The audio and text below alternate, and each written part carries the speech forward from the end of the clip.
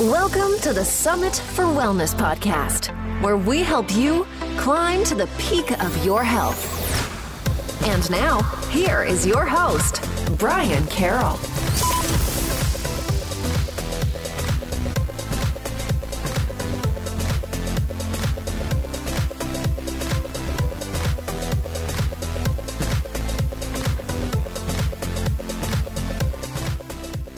Hello, and welcome to episode 58 of the Summit for Wellness podcast. I'm your host, Brian Carroll, and today we are going to be working on fixing your fatigue, and not just the fatigue that you may feel from a lack of sleep for a couple of nights. This is for those who have suffered from chronic fatigue, that have a hard time getting out of bed, and don't know what the heck is going on with their health. So I brought on Dr. Evan Hirsch, who focuses on chronic fatigue in his practice. And he actually went through a lot of these fatigue issues himself, and it took a long time to figure out what the heck was going on.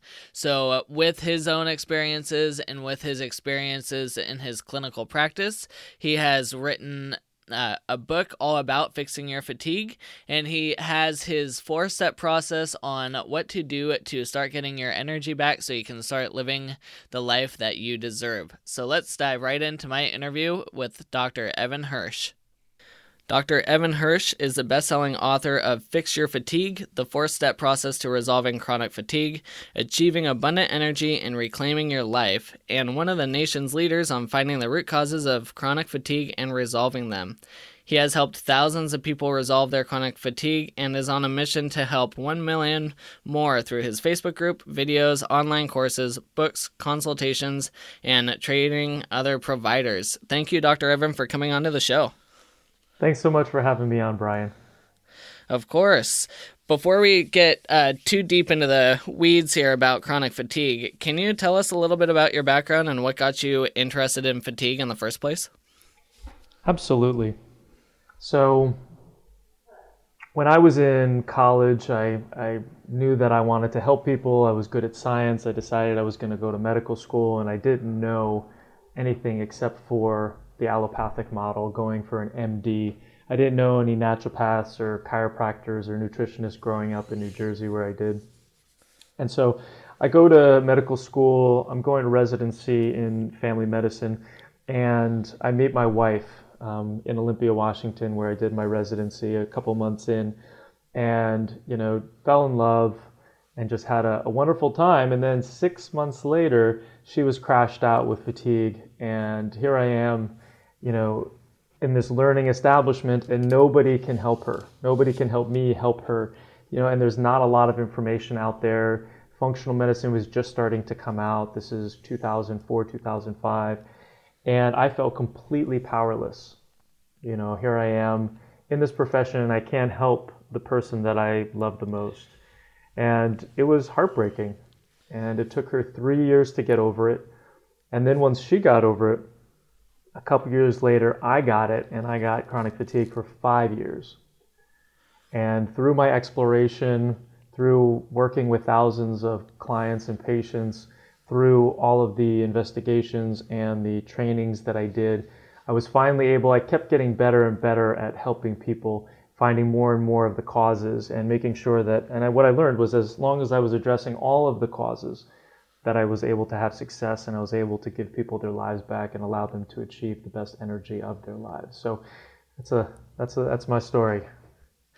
So by working with your wife and working on your own issues, did you figure that the chronic fatigue was coming through the same methods, or was it completely different? It wasn't completely different, but definitely different. I tell people that everybody has multiple causes of fatigue, and everybody has different causes of fatigue. And for her, and some of the stuff that she did in order to resolve her fatigue were more emotionally based. So she had been a meditator for many years, had a wonderful diet, had been gluten-free for 20 years. And she was, she started doing more intense emotional work, which made a huge difference for her. She got into the sauna every day. She was supporting her adrenals, and that's it. And it took her about 3 years. And for me, I pretty much had them all. I had mercury from eating tuna fish excessively growing up and having mercury fillings. I had mold from living in a moldy environment during medical school. I had chemical toxicity from plastics that I had, plastic bottles that I had utilized, as well as from when I was in gross anatomy lab in medical school, formaldehyde poisoning, which I didn't know about. And then multiple infections, Epstein-Barr virus and Bartonella. So it was that whole combination. And then I also had thyroid and adrenal issues as a consequence of all of those things. And it was that combination that gave me my fatigue. So I'm sure a lot of people are wondering, what is the difference between chronic fatigue and the fatigue that people feel on a normal daily basis just from the daily grind of busy lifestyles? It's a great question. And so the difference really is relief with rest. So fatigue is not fatigue if you can relieve it with rest. So if you're up late partying or you've had, a stressful week and then you go and you sleep for 12 hours a day for 5 days and you recover and you're good to go, that is not fatigue. But fatigue is when you get appropriate rest and you're still tired. And then the chronic fatigue is, depending on the definition you look at, is generally when it lasts for longer than 6 months. However, I tell people, I say, if it's not resolving, if your energy is not coming back when you're giving yourself the appropriate amount of rest, then you need to start remediating appropriately so that you can get back on track as soon as possible. And you had mentioned Epstein-Barr and Bartonella. Are those the same thing, and what are those exactly? So Epstein-Barr is a virus that causes mononucleosis. Generally they call it the kissing disease. Generally happens around the teenage years. But then it can, even if somebody has never had mono, this virus likes to damage mitochondria, which is the energy center of every cell in our body, provides about 70% of our energy. And so it can damage our energy, cause stress on the body, get into our nervous system. And so that's the Epstein-Barr. So it's a virus. The bacteria, and with the Epstein-Barr, I should say, so if somebody has mono, oftentimes it can be reactivated. And usually the infections, most of us have all of these infections that I'm going to talk about today, but it's only when the immune system gets distracted by the toxicities and the stresses of our lives that all of a sudden these infections come out, become opportunistic, and start causing problems. And those stressors and distractors are what I call the usual suspects. So that's heavy metals, chemicals, molds, infections, all those things, in addition to mental and emotional stressors. So all of those things are going to take that immune system, they're going to hijack it off into left field, and then the bugs will come out and play.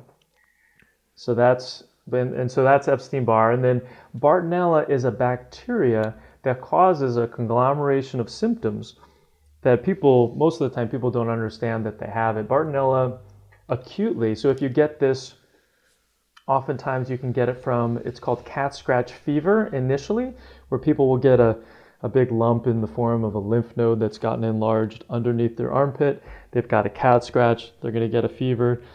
But that's when they have an acute presentation, when it's like short and strong. But when we're looking at chronic, oftentimes people will get headaches and neck pain, back pain, body pain, like in fibromyalgia. They'll have problems sleeping, falling asleep, staying asleep. They'll get anxiety, depression. But the big symptoms really are pain on the bottom of the feet. So usually misdiagnosed as plantar fasciitis.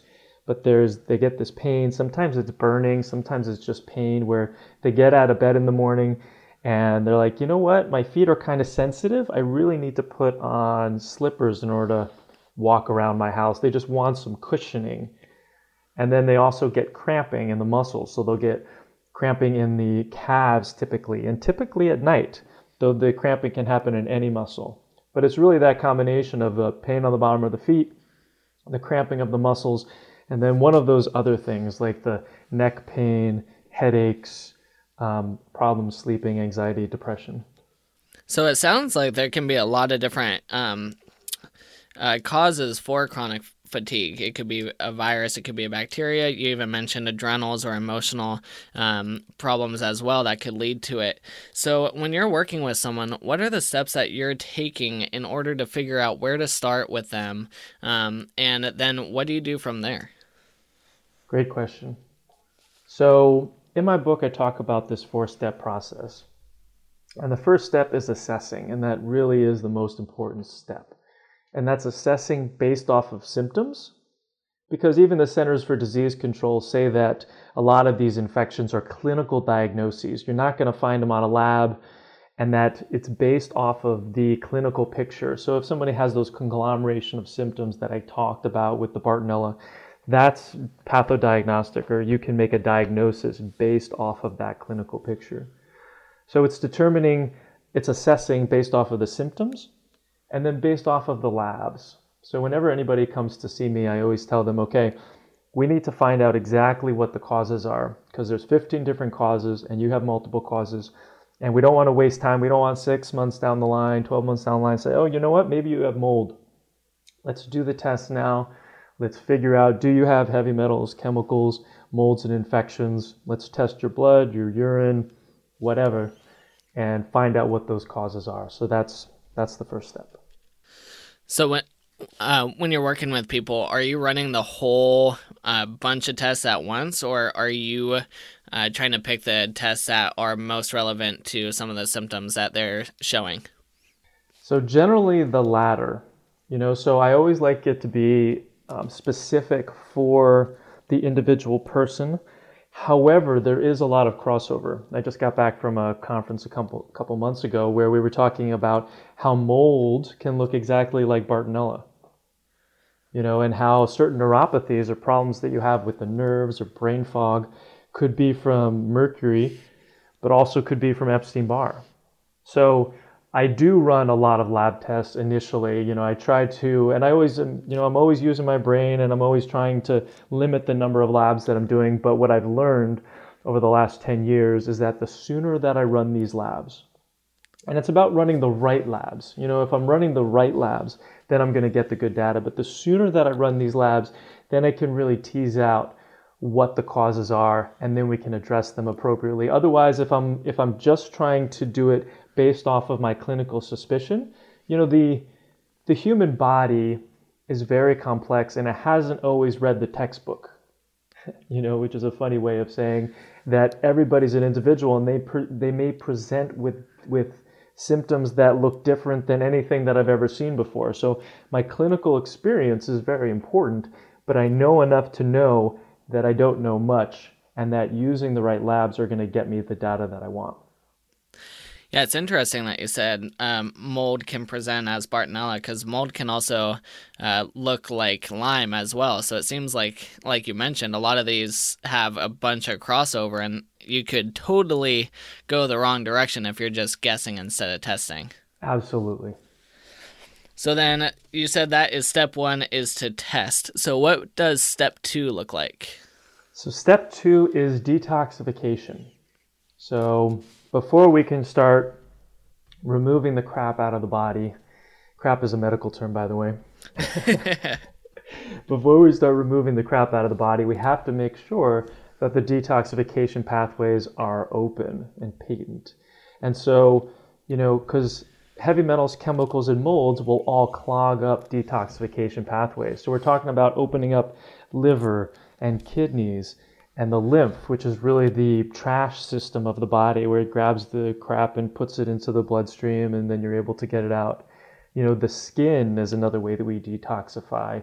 Stool, breath, these are all the ways that we try to get the stuff out of our bodies that we need to get out. So opening up those pathways. And even though I'm a medical doctor, about 95% of everything that I do is natural based. So we're talking about food.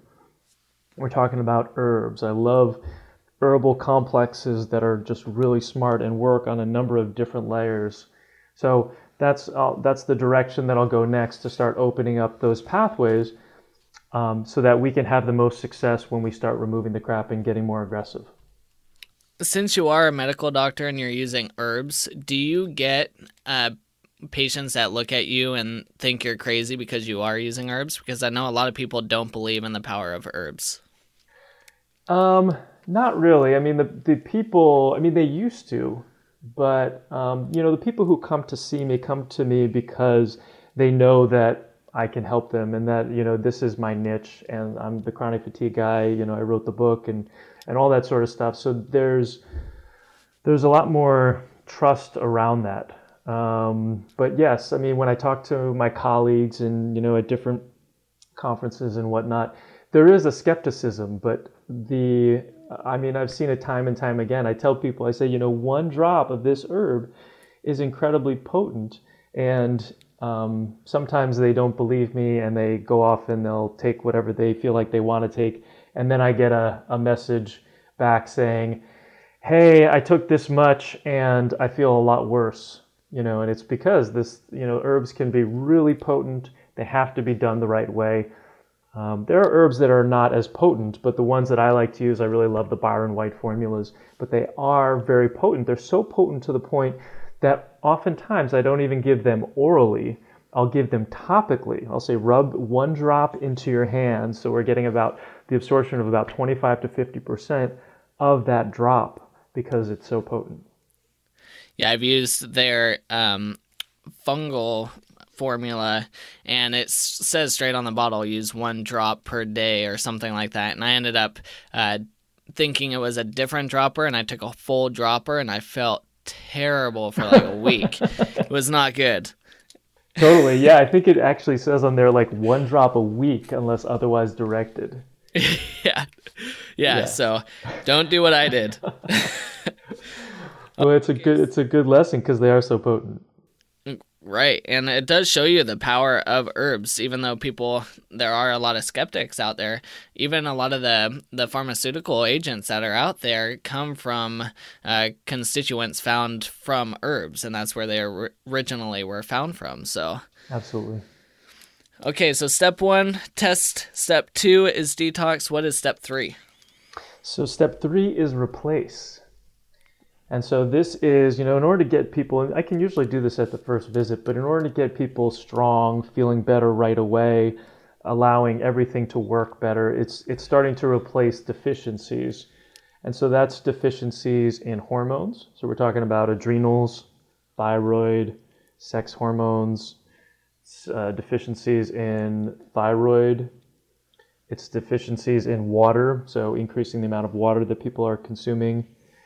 So those are kind of it's deficiencies in sleep, so resetting the sleep cycle. And so oftentimes I can, the difference between the first appointment and the second appointment where I'm doing a lot of that replacing while we're waiting for the labs to come back and detoxification to happen, is that can really boost people, already a couple points on the energy scale. You said there was 4 steps, right? Correct. Okay, so what is the final step? So the final step is removing the crap. And so that's removing heavy metals, chemicals, molds, infections, allergies or food toxicities, which we can talk about in a little bit, negative emotions and emotional trauma, electromagnetic frequencies, hidden dental infections, parasites. So there's a number of things that are part of the excesses or the toxicities that need to be removed out of the body. So if we go through all these different steps, obviously every single person is different, so it can take quite some time to work through each step. But on average, how long does it take to get through all 4 steps? So depending on the number of causes that somebody has, it can take anywhere between a year and 3 years. But, my goal is always to get people better as fast as possible and as safely as possible. So I really like to use strong things. But generally, as I keep getting better as a practitioner, that window keeps shrinking so that it really is getting closer to down to a year. And I have people see me every 4 to 6 weeks for the first year. And then after that, they can continue with me if they want, if they need, every 3 months or or twice a year or once a year, depending on what kind of support they need. Awesome. And you had mentioned allergies and food toxicities. Can you talk a little bit more about both of those? Absolutely. So I consider a lot of food allergies to be food toxicities because they're causing an immune system or an inflammatory reaction in the body. And so with food, it's more about what you're eating that you're not supposed to be eating and less about what you are supposed to be eating. So, I tell people that, the best diet for most people is meat and vegetables and a little bit of fruit. So instead of thinking about all the things you have to take away, meat, vegetables, and a little bit of fruit. And half of your plate should be vegetables, and then a quarter should be the meat, whatever kind of meat you want, except for fish, since 100,000 pounds of mercury are dumped into our oceans every year, and all of our fish and all of our seafood is contaminated, so I don't recommend fish anymore except for sardines. Not a lot of people like, and anchovies because they're small, but not a lot of people like those. But meat, and then in that quarter, and then the final quarter can be, some more vegetables in the form of maybe a small waxy potato, or it could be some fruit. But that is ideal for most people, and the reason why is because grains will get broken down into sugars and will cause inflammation. Gluten, which is the protein that's found in wheat, will cause damage to the intestines, and just one bite of wheat bread or just regular bread that has wheat in it will cause your immune system to react for up to 6 months. And that can trigger autoimmunity and body pain and all of these things. So, getting rid of grains is really the best thing that you can do, and just really trying to focus on eating meat, eating vegetables, and a little bit of fruit. And then are there specific food intolerances that you're also looking at? Like you mentioned some of the big hitters there, but do you also look at eggs and dairy and other food items like that? Absolutely. So depending on how sensitive somebody is or how much they're reacting to foods, once you start with, I'm big on baby steps. People who are listening to this might get overwhelmed, and it's like, the first thing that, if you're feeling overwhelmed by this, just go gluten-free. Just change everything that you have that's gluten and wheat into a gluten-free product. So go to gluten-free pasta, go to gluten-free bread, and see how you feel. Because once you start removing that crap off of the body, you start to notice big differences when you eat foods that your body doesn't like. So then you'll have an egg, and then you'll be in body pain for 2 days after, and you'll be like, oh, that was from that egg, which you couldn't notice before because you were also consuming gluten. But yes, I'm looking at gluten and dairy and soy and corn and caffeine and chocolate and alcohol and sugar. And there's a couple eggs, probably one more that I'm missing. But those are the general ones that I'm looking at to assess because those are the ones that are most likely to cause inflammation in the body. But it's got to be, as it's got to be baby steps. You've got to start making these small incremental changes in order to get people to where they need to go, because it's not easy. We all have emotional attachment to food, and they're going to say, this doctor is bogus because my mom's lasagna is the best thing ever, and there's no way I'm giving that up. And it's like, it's different than it was your mom's lasagna or your grandma's lasagna. The way that gluten has been hybridized, the way that these foods have been processed, they're incredibly different. They're no longer the foods of our grandparents, and consequently, they're a lot more toxic. Yeah, and we just released a couple weeks ago a podcast episode about the whole food process and different pesticides that are used within the foods, and how a lot of the research is coming out now that even though previously they said that glyphosate wasn't in the food anymore once it got to your table, it's showing that, actually it still is in the food. And so we have those issues as well. Absolutely, and glyphosate toxicity is becoming a huge problem and very quickly becoming a major cause of type 2 diabetes. So we're getting all these skinny people with type 2 diabetes, and a lot of it is because they've been eating non-organic food that has these pesticides and the Roundup on them, or they're spraying outside their homes or whatever, and it's causing toxicity to the pancreas and messing with their ability to regulate their sugars. So with that, what are some strategies that people can use to reduce environmental impact like the Roundup, or to even reduce stress in their life and improve their daily lives to help with chronic fatigue? So, yep, some quick tips that you guys can get started on right away are, looking at the load that you have in your life in terms of the toxicities. Trying to be as organic as possible, for as many foods as possible. The Environmental Working Group comes out with this list every year, the Dirty Dozen and the Clean 15. And the Dirty Dozen are those foods that have a lot of pesticides on them that you really want to buy organic. The Clean 15 are those that, if you can't afford to get 100% organic, those you don't necessarily have to buy organic because they're relatively quote unquote clean and they don't have a lot of pesticides on them. So there are ways for you to decrease the toxicity that's coming into your life and into the lives of your family and your children. It's looking at the products that are that you're using to clean, bleaches and fragrances. It's looking at your colognes. Anything that has a fragrance can be toxic, can increase the burden on your liver, on your body, cause your immune system to start reacting. The Environmental Working Group also has a great site called Skin Deep.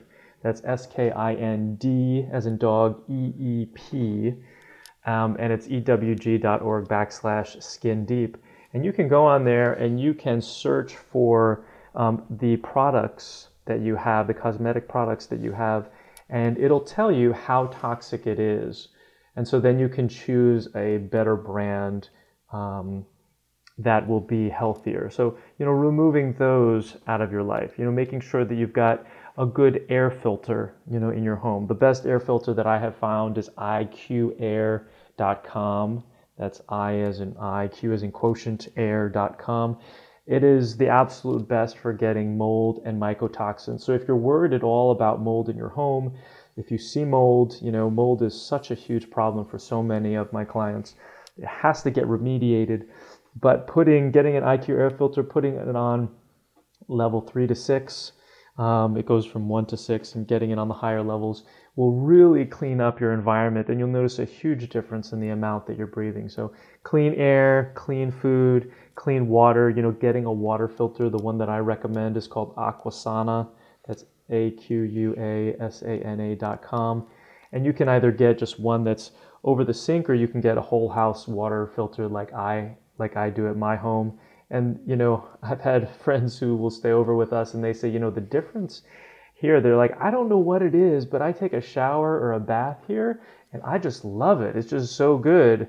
And then they realize that it's because it doesn't have chlorine in it, So, removing those toxicities then out of your water supply. So those are all kind of, that's a lot, but that's, a way that you can start removing. You're just getting more conscious about it. Don't get overwhelmed by this information. Just say, okay, every month I'm going to make a plan. I'm going to write it down on my calendar. I'm going to, evaluate one thing. I'm just going to evaluate my cosmetics this month. I'm going to evaluate my air this month, that sort of thing. So it can just help you. And this is all in my book, to kind of help you go through this process of cleaning up your life as much as possible. And then in terms of managing your stress, it really is about simplification, not being beholden to your life and reacting to your life, but being in charge. And from the moment that you wake up, making sure that you are in charge of your life and thinking about, okay, how do I simplify my life? Is there a way that you can start simplifying it without making things so crazy? Because it used to be simple, 100 years ago, and we've just kind of made things so complex with all of the different things that our kids are doing, and with all these emails and Facebook and all this stuff coming at us. It's crazy. I heard a stat the other day at a conference that was talking about how people are 60% less effective in their week if they wake up in the morning and they look at their email or they look at Facebook. And the reason why is because all of a sudden you're looking at somebody else's to do. Somebody has sent you an email with something that you need to do. Instead of waking up in the morning, remembering that you are amazing, doing whatever practices you need to do. I do breath work, and then I do gratitude practice and visualizing, and then meditation. And sometimes it's only 5 minutes. But that practice, and then remembering what my mission is in life and how I want to show up today to support the people that I love, that helps me get into a great peak state that allows me to achieve all of my goals for that day, instead of being beholden to somebody else's task list. So those are just some ideas on how to decrease stress and remove toxicities from your life. Yeah, those are all really good tips. So thanks for sharing that. And I'm sure a lot, if not all of those, are probably in your book, correct? Correct. Yeah, so people can get the book at fixyourfatigue.org, which we'll have links to in the show notes. So we haven't really talked about hormones a whole lot, but I'm sure going through the 4 steps, that kind of helps the body to re-regulate hormones. But can you talk a little bit about how hormones can affect overall fatigue levels? Absolutely. So the thyroid, which sits on the trachea, on your windpipe, and the adrenals, which sit on top of the kidneys, and then the ovaries in women or testicles in men, sitting in the pelvis. There's this beautiful dance that exists between the 3 of those that, everybody has to be present and accounted for in order to be able to support the other. And they're so important for regulating your metabolism, how much you're processing your food, your weight, if you've got any sort of weight gain, how you're processing the amount of energy that's being made by the mitochondria, which is the energy center of every cell in the body.